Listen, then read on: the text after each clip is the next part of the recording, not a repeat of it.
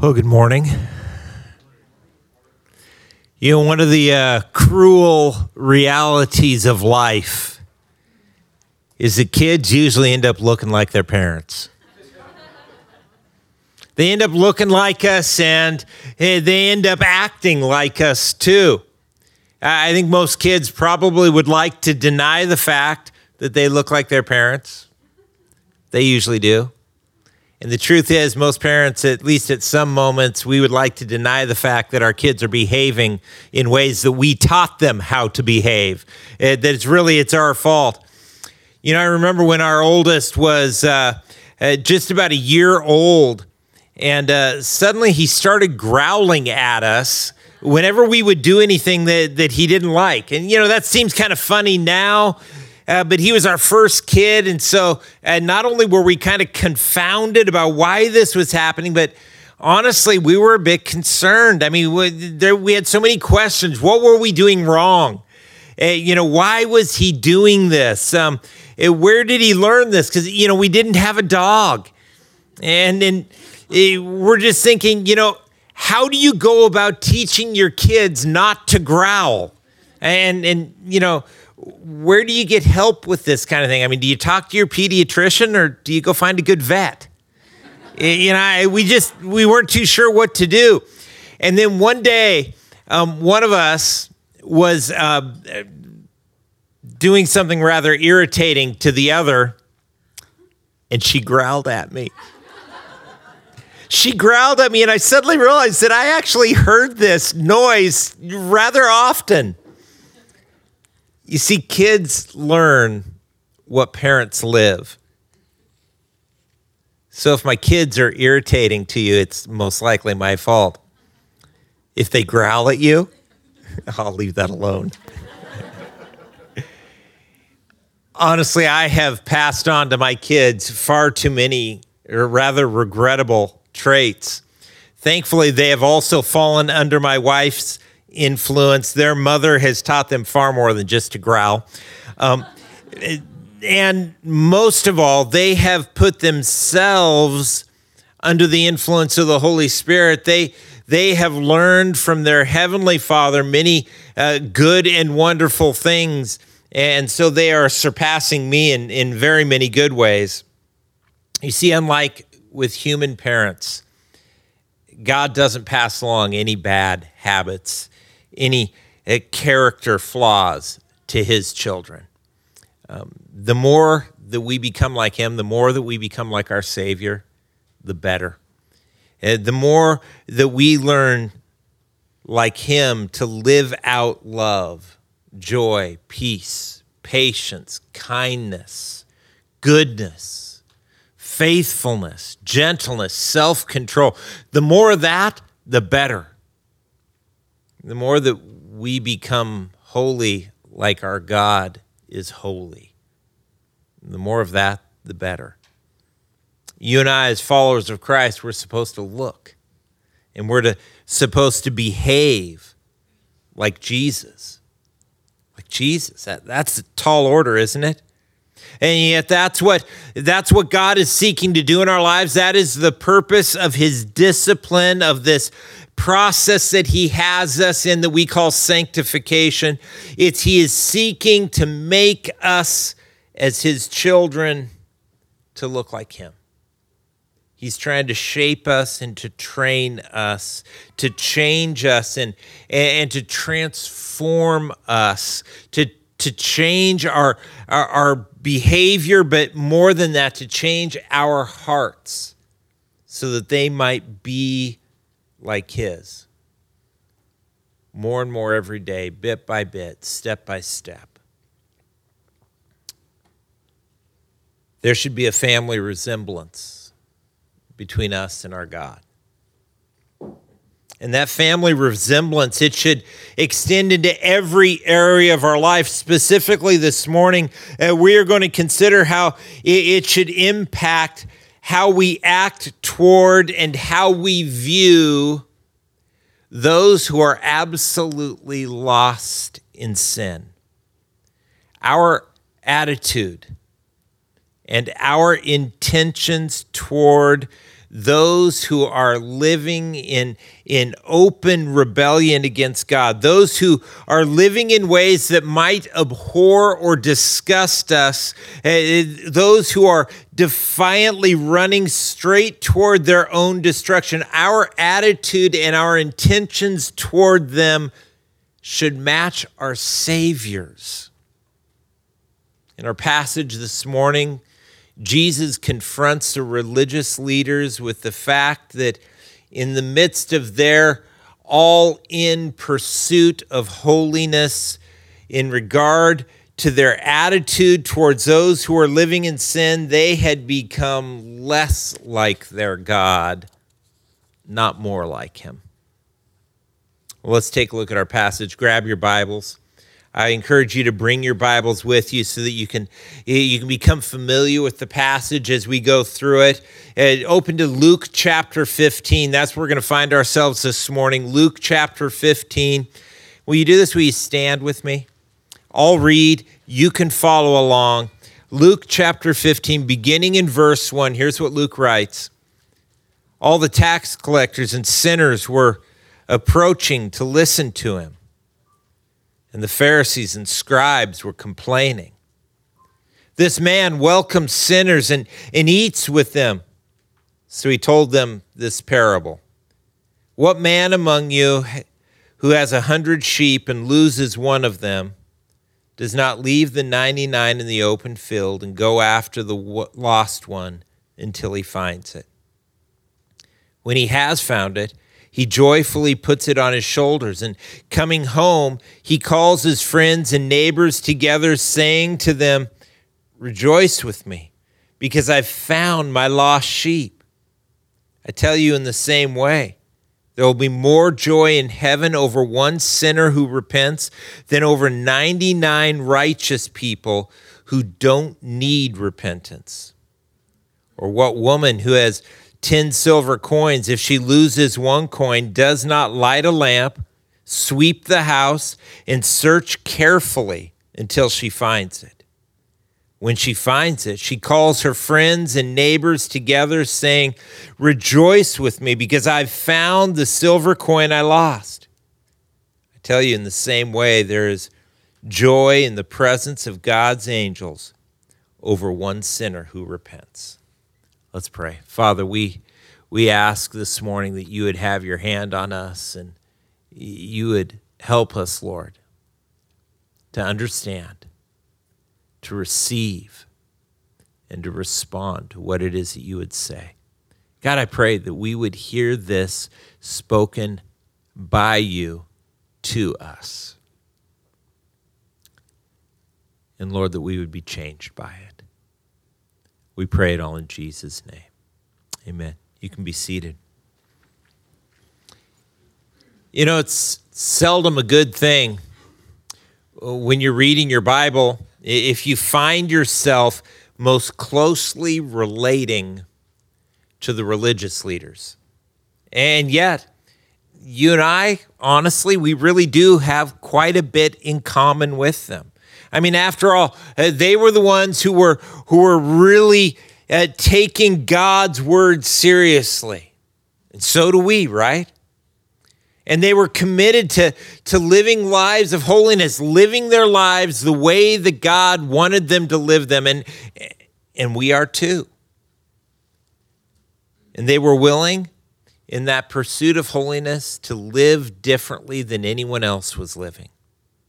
You know, us too.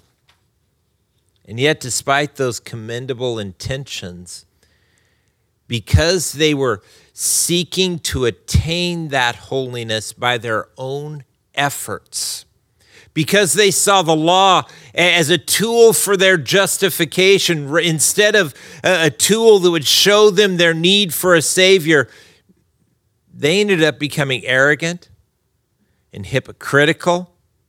And we'll see today, instead of having their hearts shaped by the heart of God, they became hard, insular, self-righteous. And in the end, That meant that not only they lacked God's heart for the lost, but as we'll see next time, it meant that they put themselves in the position of opposing God himself. You see, the religious leaders lacked God's love, and they lacked his willingness to rescue those who were lost in their rebellion against God. Those who were living lives that were sinful, to them repulsive, and in reality were destined for destruction.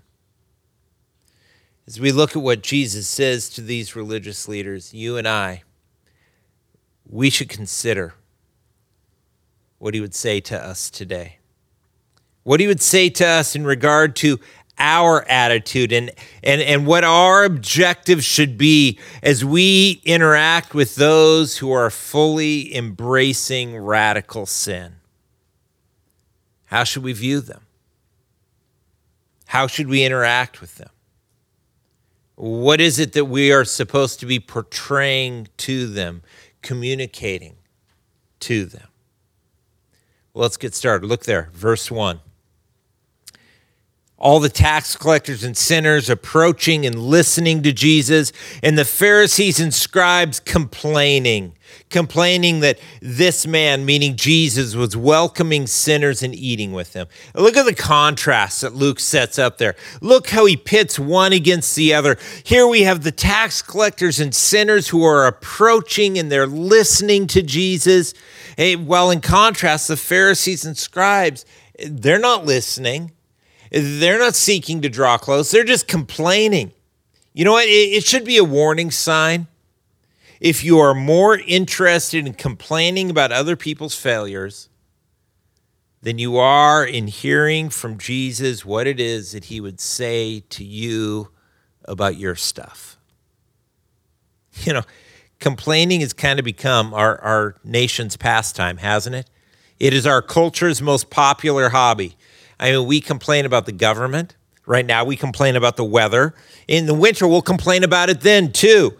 We complain about the left and we complain about the right. We complain about just about everything. And a lot of our complaining is becoming more and more bitter and angry. It's consuming us. For the religious leaders, though, their complaining wasn't their biggest problem. Their biggest problem was why they were complaining. You see, from their perspective, complaining was the right thing to do. They were justified to complain. They were standing against evil. That's how they saw it. So that while Jesus was saying that heaven celebrates, and so should we, every time a sinner repents, the religious leaders, they saw things differently. What they would have said would have been something along the lines of heaven celebrates and so should we every time a sinner is condemned. You see, in their minds, God had no interest in saving those dirty sinners. He only wanted them to get what they deserved: absolute destruction. The religious leaders were convinced that God's singular desire was to destroy sinners.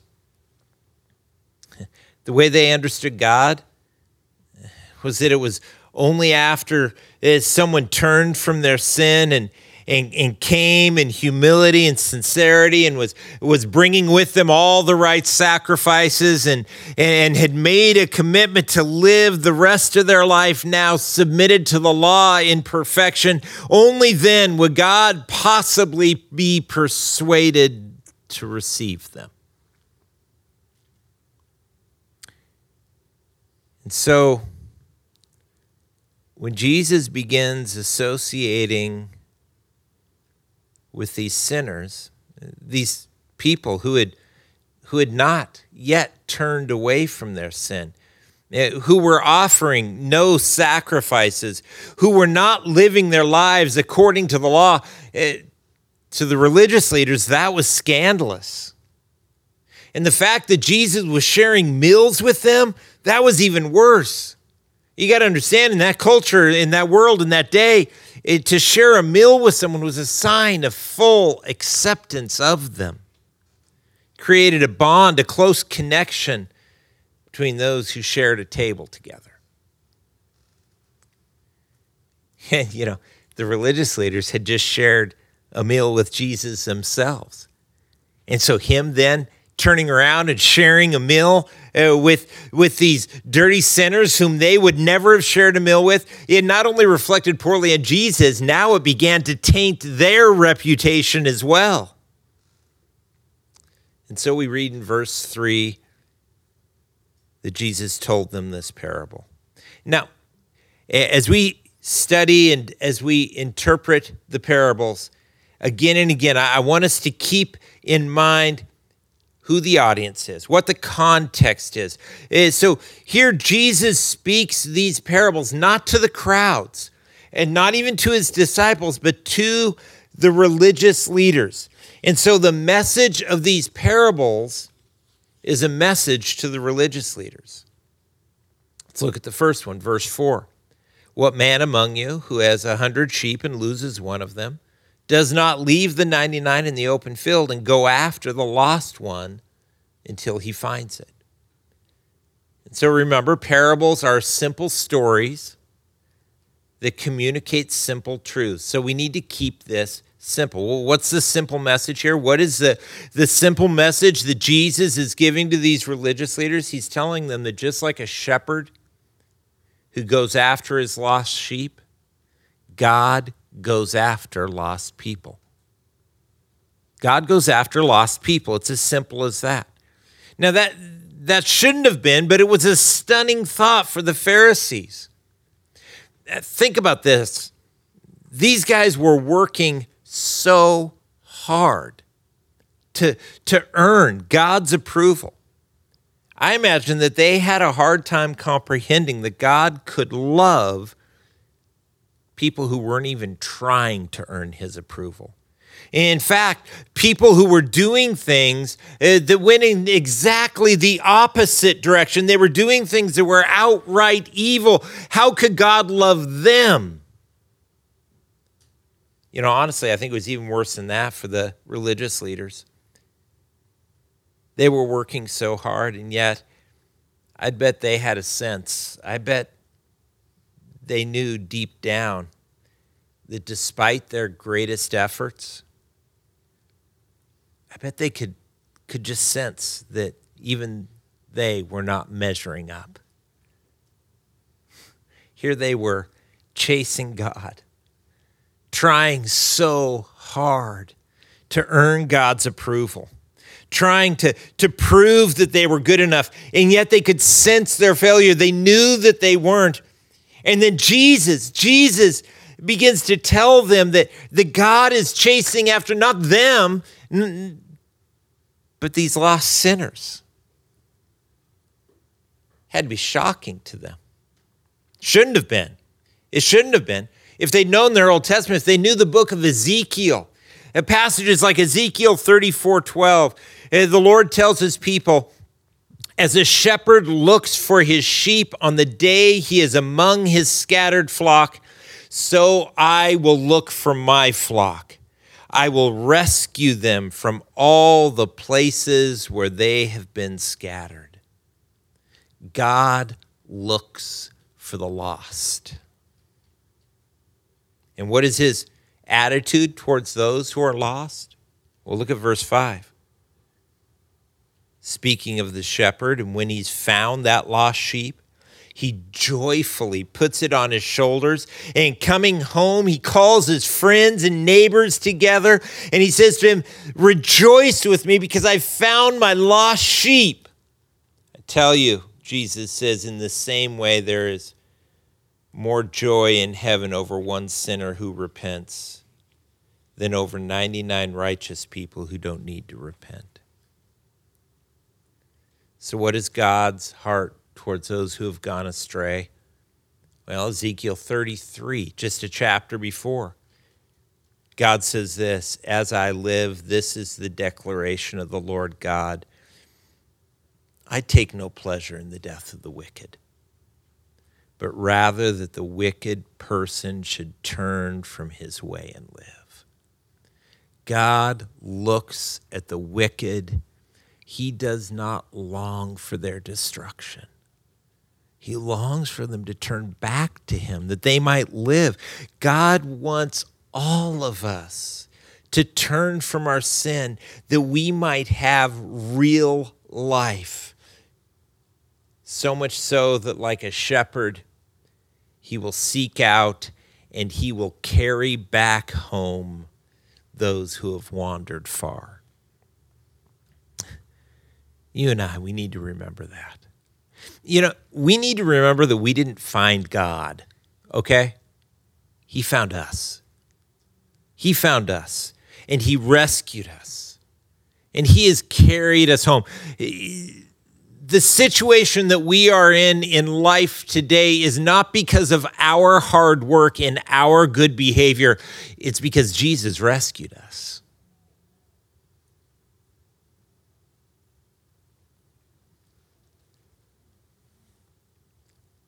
He rescued us. He found us.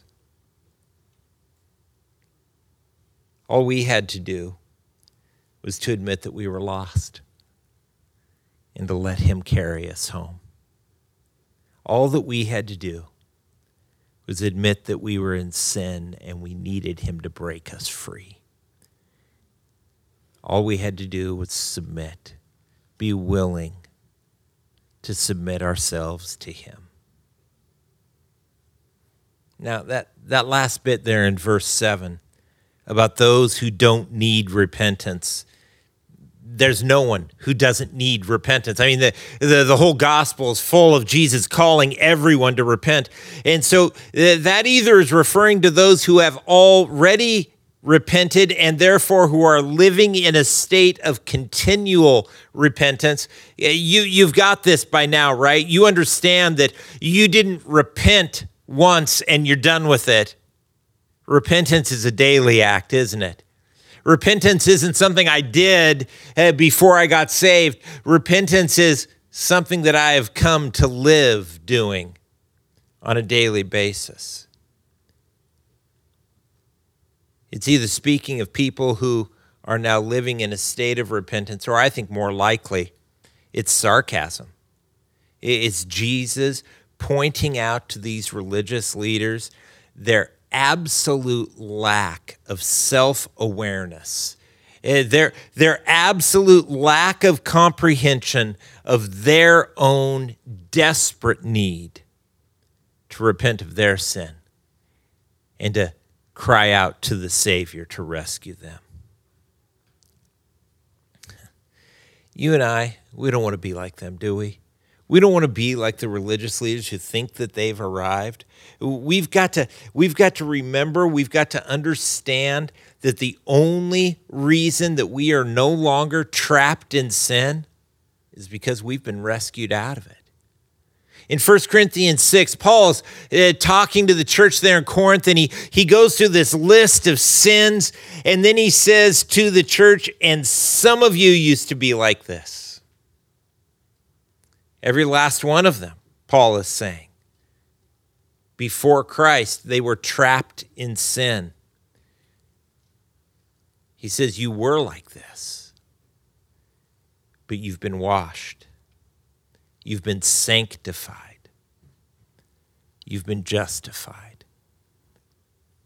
Notice this, will you? Those three things, being washed clean, being made pure and set apart for Christ, and being declared innocent, being justified. Those are all things that Jesus does for us and to us. It's nothing that we do. It's nothing that we earn. It's nothing that we work to attain. But it all comes to us by the grace of God. You and I, we are saved by grace. We can't forget that and buy into some sort of arrogant thing that we're somehow better, superior, further along. No, we're saved by grace. We haven't earned anything. We've just been rescued.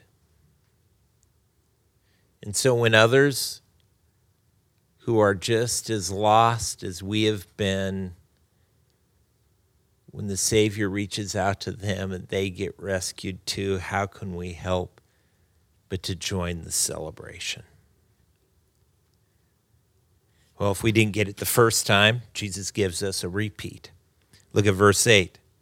Or what woman who has 10 silver coins, if she loses one coin, does not light a lamp, sweep the house, and search carefully until she finds it? Again, simple story, simple truth. Look at where the emphasis is. Jesus is pointing out all that this woman does, all the work that she goes to. She lights a lamp. She sweeps the house. She searches carefully, and she won't quit until she finds it. And just like the shepherd, she is not content to accept the loss and just move on, but rather she is willing to make whatever effort is necessary because she is looking for something that she values. So too the Lord when he pursues us. He sought us at the greatest of all personal costs. 1 Peter chapter 1, verses 18 and 19 puts it this way. You were redeemed from your empty way of life, not with perishable things like silver or gold, but with the precious blood of Christ, like that of an unblemished and spotless lamb. What Peter is saying is, no money could buy our redemption, and no money could offset, but the Savior gave up his own life. He gave up his life for us to pay for our sin. You and I, we have been purchased by God at the greatest possible price. He was willing to pay the ultimate price in order to redeem us, to rescue us out of our sin. And he made that sacrifice, not for those who had already turned, for all who had already come back to him, but he made it for those who were still trapped in their sin. We need to remember the great love of the Savior for us. And we need to remember that he has that same love for those who have not yet turned to him. Even those who today are steeped in just absolutely abhorrent sin, he loves them. He loves them. Now, we have a hard time with that, and I think part of why we so struggle with that is that having been redeemed, we are beginning to see things through the eyes of Jesus. Part of that is that we are no longer blinded by sin.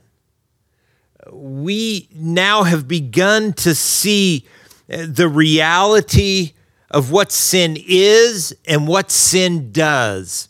We've begun to see that it isn't just a different choice, but it is a choice that leads to destruction, to death, to limitless suffering, to complete loss, to unending pain. And as we begin to see sin for what it is, we begin to attain a very reasonable hatred of sin. And yet we've got to let that work of beginning to see things through the Savior's eyes go beyond just our understanding of sin and begin to change our understanding of the sinner as well. We can't confuse sin with those who are caught in it. We can't conflate the sinner and the sin. One is to be condemned, sin, and the other is to be rescued, the sinner. That's why Jesus came. He came. He says, just a few chapters further on in Luke 19, Jesus says, the Son of Man, they're referring to himself, he says, came to seek and to save the lost. The lost. Think about that. He came to rescue the lost, not to condemn them, but to rescue them because he loves them. He loves them while they are sinners, just like he loved you and me while we were still trapped in our sin. Have we forgotten Romans 5:8? We've forgotten what it says there? That God proves his own love for us in this: while we were still sinners, Christ died for us. He has not only proclaimed his love while we were still stuck in sin, he's proved it. He's proved it. And so when a sinner's rescue is achieved, the Savior celebrates. Look at verse 10, just like the woman who searches for and finds her coin, in the same way there is joy in the presence of God and his angels over one sinner who repents. These parables are simple stories. They communicate to us simple truths. Probably put most simply, we could say this: God seeks to save sinners because he loves them. And when they're rescued, he celebrates. And he has called us, he's called you and he's called me to join him. To join him in celebrating those who come to the Savior, but also to join him in seeking after those who are still lost in their sin. To join him in loving those who are still lost in their sin.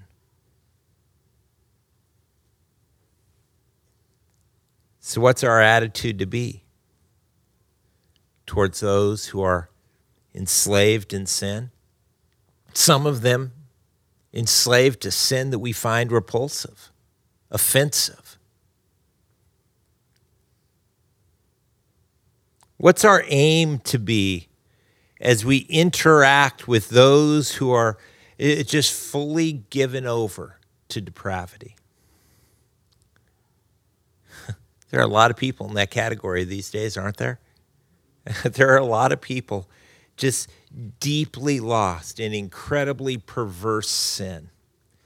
They're enslaved and they've become twisted by their sin, and they're seeking to spread their wickedness, and at times they attack anyone who would stand against their perversion.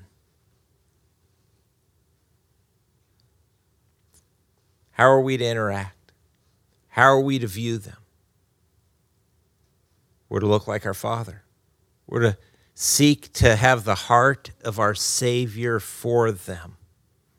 Instead of viewing them as enemies or opponents, we need to do what Proverbs 24 tells us: to rescue those who are being taken to death, to save those stumbling towards slaughter. Yes, there needs to be an urgency. Truth needs to be told. They need to be rescued off this path, but it's got to be done with the same love that the Savior has for them. Jesus is calling us to live out our days here on this earth, not pursuing our thing, but pursuing his. And part of that means that you and I are to begin spending ourselves in seeking after lost sinners, seeking after those who are involved in things that abhor us, speaking truth, offering love, and inviting the lost to come home. Jesus has called us to take up our cross, to follow him, to become his ambassadors, and to go and to make disciples. Sometimes I think we picture that as if it's just going to be this neat and tidy, beautiful process, but it's messy. Were you a mess when you came to Christ? Would you expect anyone else to be less messy? It's a messy process.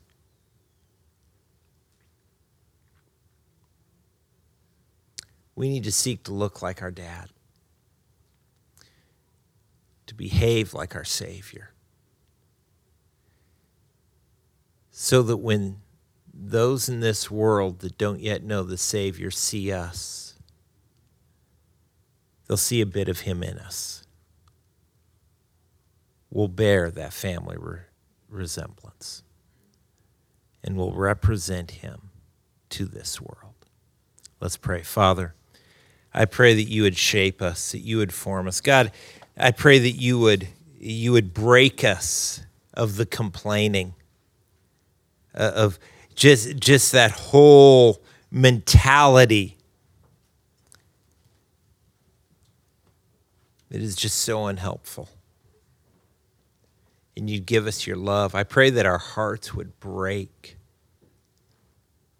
for those who are lost, tragically so, who are stumbling toward destruction. That you would give us a heart to speak truth in love, to walk with them in the midst of their mess, to be more concerned with the building of your kingdom and the eternal destiny of those around us than we are with the tidiness of our lives. Challenge us, Lord. Fill us with your Spirit. Equip us, strengthen us, and use us, God, that we might have an impact on this world. We pray it all in Jesus' name. Amen.